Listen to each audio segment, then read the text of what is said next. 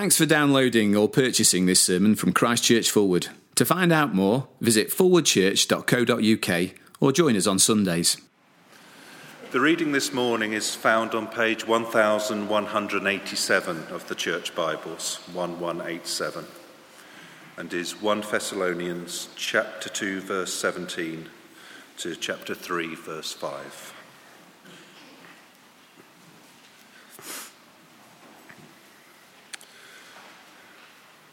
But brothers, when we were torn away from you for a short time, in person, not in thought, out of our intense longing we made every effort to see you. For we wanted to come to you. Certainly I, Paul, did again and again, but Satan stopped us. For what is our hope, our joy, or the crown in which we will glory in the presence of our Lord Jesus Christ when he comes? Is it not you? Indeed, you are our glory and joy. So when we could stand it no longer, we thought it best to be left by ourselves in Athens. We sent Timothy, who is our brother and God's fellow worker in spreading the gospel of Christ, to strengthen and encourage you in your faith, so that no one would be unsettled by these trials. You know quite well that we were destined for them. In fact, when we were with you, we kept telling you that we would be persecuted, and it turned out that way, as you well know. For this reason, when I could stand it no longer, I sent to find out about your faith. I was afraid that in some way the tempter might have tempted you, and your efforts might have been useless. Graham, thank you very much indeed. Do keep your Bibles open. Let me pray for us as we consider that passage more carefully now. Father, thank you very much that as we sing, speak to me, speak to us, that we may speak. We're not singing or praying a vague and hopeless prayer. We thank you that you do speak to us through your word, and pray indeed you would. We pray that you would touch our hearts and that it would be life-changing this morning. In Jesus' name, amen. Well, let me ask you this morning, what is your crowning glory? It's a phrase that perhaps you've used, but this is what I mean by it. What is your greatest or most beautiful thing, the most beautiful, greatest moment in your life, your crowning glory? For Don Parsons, the British Winter Olympian, I guess it's winning bronze in the skeleton in Pyeongchang on Friday. His crowning glory, shooting down an ice track on a metal tray 6 inches off the ground, travelling at 80 miles an hour. I'd be happy just to survive that and not end up as a skeleton. Don Parsons not only survived it, but won Team GB's first medal of this year's Winter Olympics. And now for the rest of his life, he will dine out on that moment. He'll be known for it, his most celebrated moment, his crowning glory, 51 seconds of madness. And what about you and me? When we reach the end of our lives, what is it we'll look back on and say, that defines my life. That made it all worthwhile. Well, that's what this Bible passage is all about, our crowning glory. A couple of weeks ago, we saw in chapter 2 how Paul needed to defend his ministry. You'll remember that the Christians in Thessalonica were suffering for being Christians. Chapter 1, verse 6, you see it there, that they suffered. Chapter 2, verse 14, we've seen it several times. We see it again in our passage in chapter 3, verse 4. Now, we don't know exactly how they suffered, but we can imagine from what Paul writes that their opponents were trying every way possible to stop the Thessalonians from following Jesus. One of those ways was to discredit the Apostle Paul, the very one who'd taken the message of the gospel to the Thessalonians in the first place, and then in undermining Paul, they would undermine the gospel message that he delivered, and they would hope then stop people from following Jesus. Now, we saw how the opponents of the gospel were accusing Paul of not being interested in the Thessalonians. And one of the things that strengthened their argument against Paul was that Paul hadn't returned to the Thessalonian Christians to visit them. You can hear his opponents saying, he's ridden off into the night, never to be seen again. If he really cared for you, he'd have come back to see you, but you haven't seen him since he left. And so Paul responds here in this passage, verse 17, brothers, when we were torn away from you for a short time, in person, not in thought, out of our intense longing, we made every effort to see you. Yeah, Paul had tried everything to get back to see the Thessalonican Christians. And for Paul with the Thessalonians, it definitely was not a case of out of sight, out of mind. But you'll see there in verse 17, absence makes the heart grow fonder.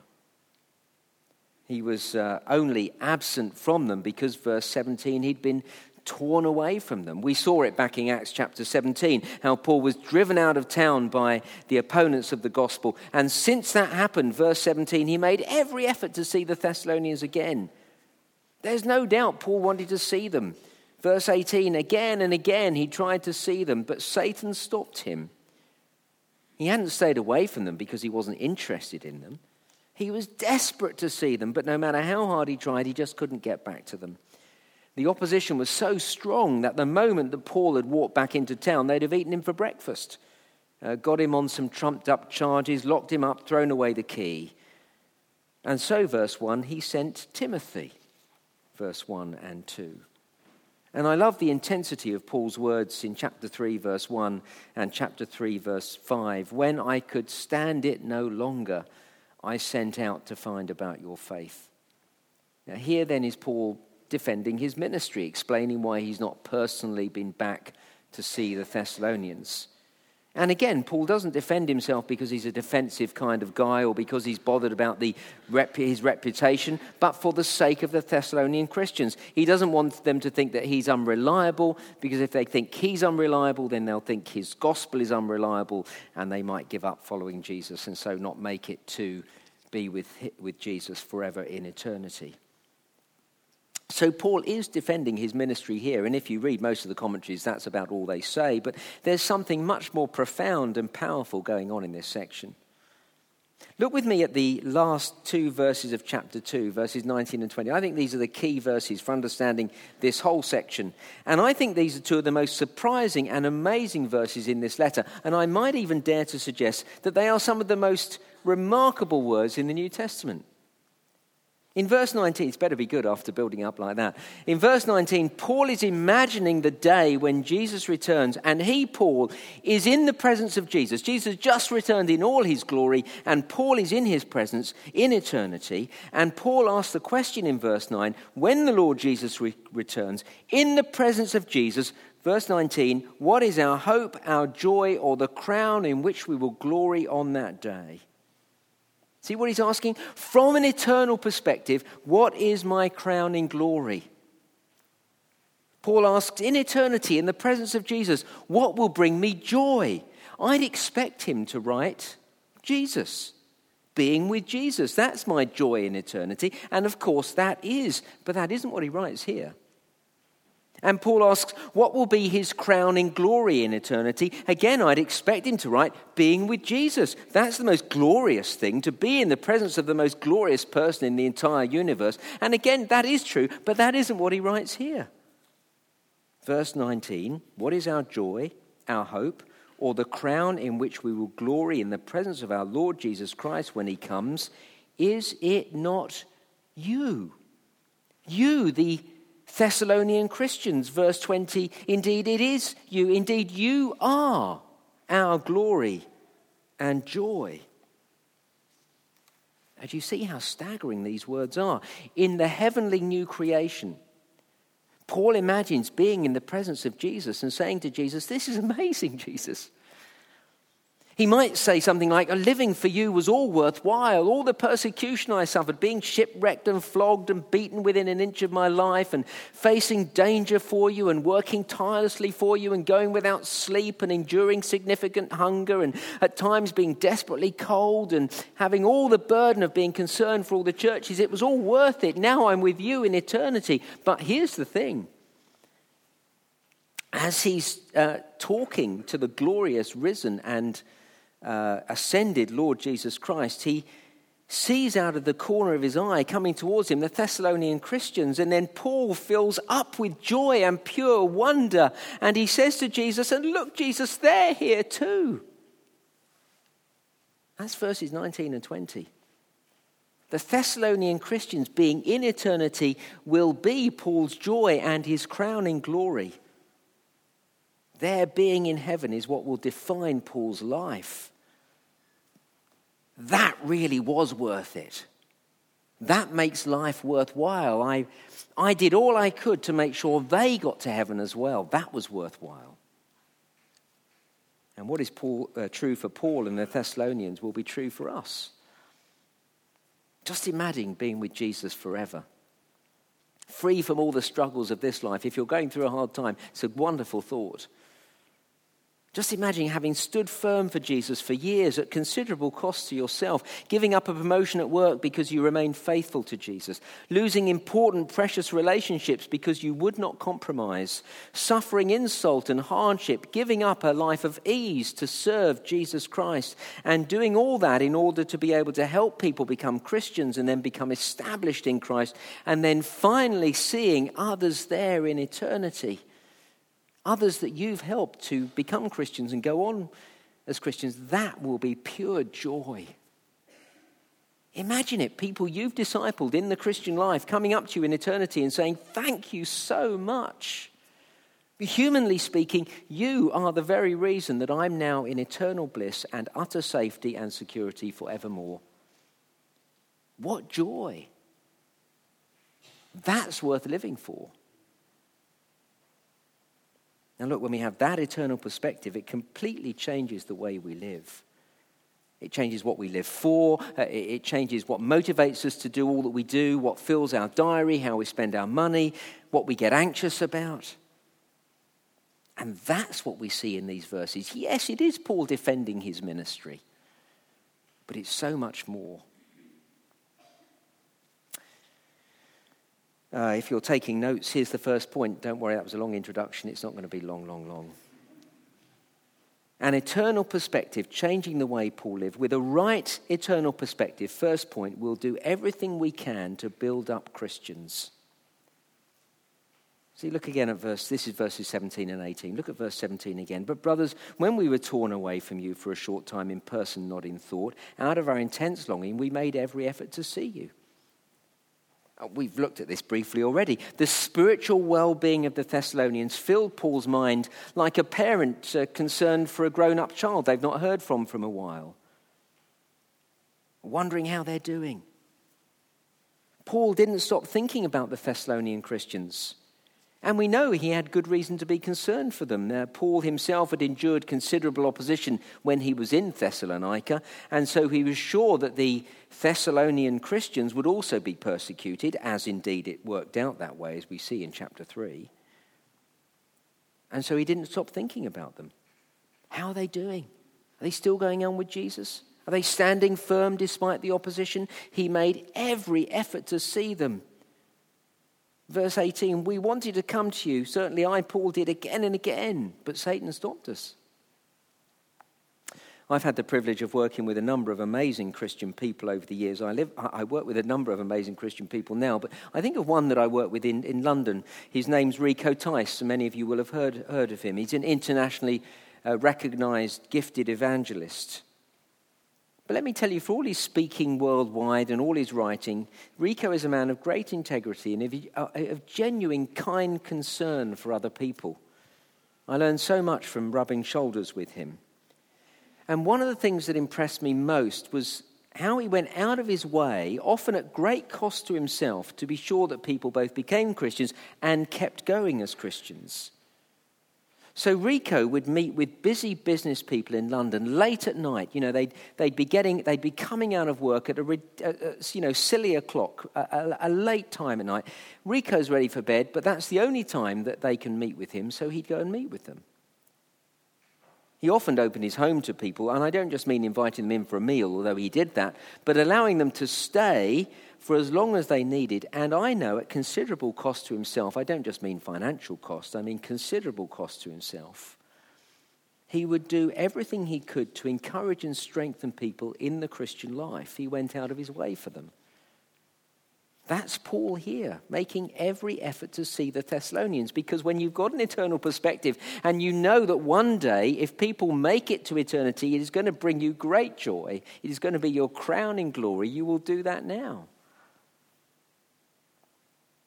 And with a right eternal perspective, we'll do everything we can to build up Christians. And second, we'll make personal sacrifices to build up Christians. This is chapter 3, verses 1 to 5. I've already pointed these verses out, but look at verse 1 and verse 5. When we could stand it no longer, we thought it best to be left by ourselves in Athens. We sent Timothy. Verse 5, same thing. When I could stand it no longer, I sent to find out about your faith. I love that. When I could stand it no longer. Last year, one of our children, Joshua, didn't come home from school when we expected him to.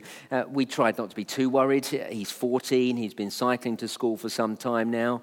And so we waited and waited and waited. And as the light began to fade, I became more and more anxious. So I texted a friend, is Joshua with you? No, came the reply. I called someone else, no reply. They called back moments later. I'm looking for Joshua. I just wondered if you've seen him. Is he with you? No, they said. Have you tried so-and-so? Good idea, said I. So I tried them. No reply. And then I used these exact words to Caroline. I said, I can't stand it any longer. I'm going to get in the car and I'm going to see if I can find him. I was going to trace his route to school, see if there are any signs of an accident or if he was being bullied or beaten up or worse. You know what goes through your mind at this time. And as I opened the door to the house with car keys in hand, Joshua came round the corner on his bike. And I said, oh, Joshua, and before I could say any more, I'm grateful before I could say any more, he said, we won. And then I remembered that he told us he had a badminton match after school. Now, why Caroline and I hadn't remembered, we'd completely forgotten. It was entirely our mistake. Actually, I know exactly why we hadn't remembered, because we're getting old. But that's another point altogether. The point is this: when you really care for someone, when you really love them, when they're that precious to you, you get worried for them when you think they're in danger, and you do anything you can for them. That's how Paul felt about the Thessalonians, but he wasn't able to text or phone a friend. He wasn't able to jump in the car or on a train. Indeed, we've already seen how time and again he tried to go and see them. And so, verse 1, when we could stand it no longer, verse 2, we sent Timothy. Now, of course, sending another person can sometimes just be a convenient excuse for not going yourself. Can be a demonstration that you're not really bothered. My time's far too precious. I'll send someone else to see you. The project I'm working on is far too important for me to go. I'll send one of my minions. You're not that important to me to give you my time. But everything in this passage tells us that is not what's going on here. Indeed, sending Timothy was a real sacrifice for Paul. Look how Paul describes Timothy in verse 2. Our brother and God's fellow gospel worker. In Philippians chapter 2, Paul said of Timothy, I have no one else like him. Timothy was a dear friend and a great gospel worker. He was exceptional. And Paul was prepared to send him at considerable cost to himself. Verse 1, we were left by ourselves in Athens. Now, I won't go into all the ins and outs here, but it's likely that this is the royal we. Sending Timothy left Paul alone in Athens. But even if he was still there with Silas, it was still a cost. Now you might think there's worse places to be than Athens. Athens is a nice place to go. Loads to do in Athens. The sights, visit the Parthenon, the entertainment, go to the games. Granted, holidays are always better when you're with someone than when you're on your own. But I can think of worse places to be than Athens. But if you're tempted to think like that, Acts chapter 17 gives us a completely different picture. In Acts chapter 17 and verse 16, as Paul arrived in Athens, you might remember this, he was greatly distressed to be confronted by a city full of idols. For Paul, Athens was a difficult and distressing place to be. And as he went there to preach the gospel, it was a potentially dangerous place to be, because whenever Paul preached the gospel, it resulted in trouble for him one way or another. Being in Athens was no pleasant city break for Paul, and so being left on his own in gospel mission was no small thing. But he was prepared to experience the distress and danger on his own because he cared so much for the Thessalonians. See, when we have an eternal perspective, when our crowning glory is other people getting to be in eternity with Jesus with us, then we'll be prepared to make personal sacrifices for them to be going on as Christians.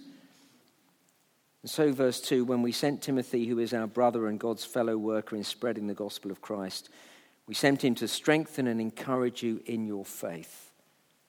See, there's the big thing that Paul's concerned about. He wanted to strengthen and encourage the Christians in Thessalonica to make sure they didn't give up following Jesus, but they kept going to the end, that they too would be with Jesus in eternity. It is interesting. That was a major part of Paul's ministry, strengthening and encouraging. We often think of Paul as a great evangelist going from city to city to preach the gospel and plant churches, which of course he did do. But as you read through the book of Acts, you'll see that Paul went out of his way, and I really mean went out of his way geographically, to return to the churches that he had planted, precisely to do this, to strengthen and encourage them. Paul's great passion for proclaiming the gospel and planting churches was matched by his great desire to see Christians strengthened and encouraged so that they would make it to be in eternity with him and with Jesus. And that's why Paul sent Timothy to Thessalonica. And you see, the Thessalonians needed to be strengthened and encouraged in their faith so that, verse 3, they wouldn't be unsettled by the trials that would come their way, by persecution from the opposition.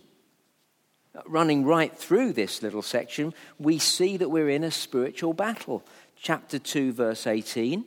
Paul says Satan stopped him from returning to the Thessalonians. Chapter 3, verse 5, he speaks of his concern that the tempter might tempt them away from following Jesus. We're in a spiritual battle. And sometimes that comes in direct opposition, and that's why Paul needed to send Timothy to the Thessalonians.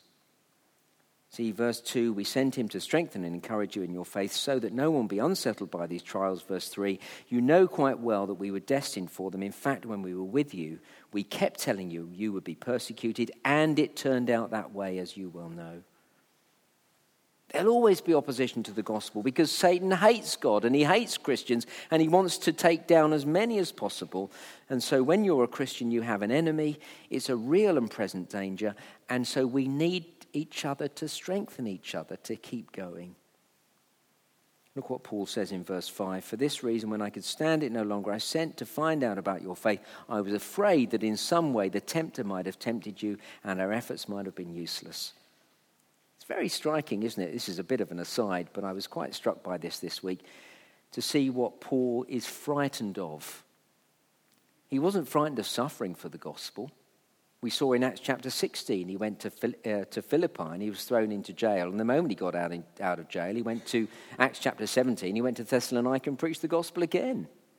He wasn't frightened of going to jail, but he was fearful, see it there in verse 5, of the Thessalonian Christians being tempted away from following Jesus. That's what really made him fearful. That's what kept him awake at night, that other people wouldn't make it to heaven. So to ensure that Christians were strengthened and encouraged to stand against the enemy and to make it to eternity, he was even prepared to make huge personal sacrifices. Now, as I've studied this week, I found myself rejoicing that so many people here do the same. It's glorious. As I look out at you, I see one after another who are doing this. We have an army of small group leaders and of people serving on the student team. It's wonderful. We have over 100 people working with the youth and children, many of them over there right now. We have others working with homeless and the elderly.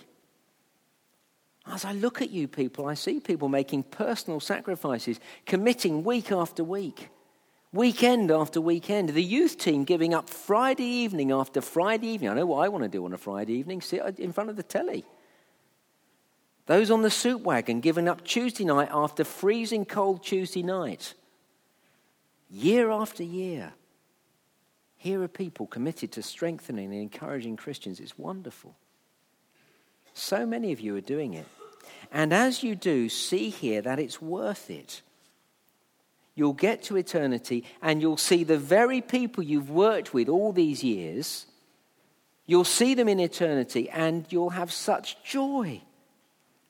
As you're talking to Jesus, in the presence of the Lord Jesus of all things, you will point to others that you've encouraged and you will fill up with joy and you say, look, Lord, they're here too. It's wonderful.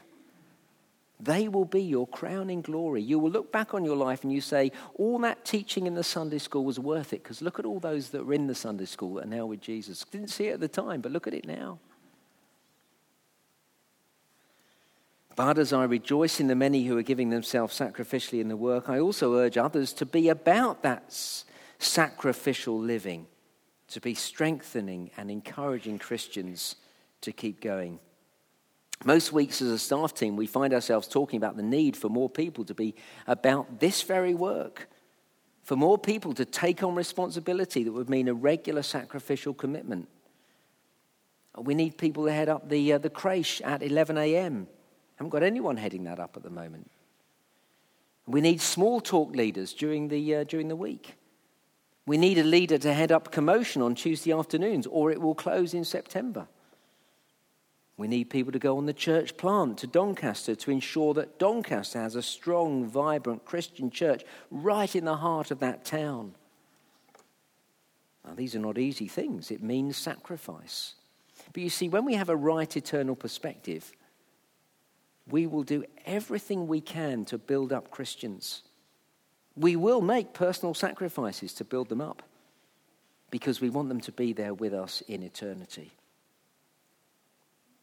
And that is the heart of godliness, by which I mean that is what it is to be like God. Because as we look at the Lord Jesus today dying on the cross as we take communion, we remember that is precisely what he did. He did everything he could, making the ultimate personal sacrifice so that people would be saved for eternity. It's a remarkable thought. His delight and joy will be having a people who he calls his very own with him forever. That's why he did it. And so as we take communion in a moment and as we kneel, we should kneel in thankfulness, thankful that he is prepared to make the sacrifice of himself to secure heaven for us. But then as we get up from the rail and as we go back to our seats, we should be motivated to follow his example, not that we can die to take away the sins of others, but the example of being ready to sacrifice ourselves so that others will be in eternity too. And if we live a life like that, well, that will be our crowning glory. Let's pray together.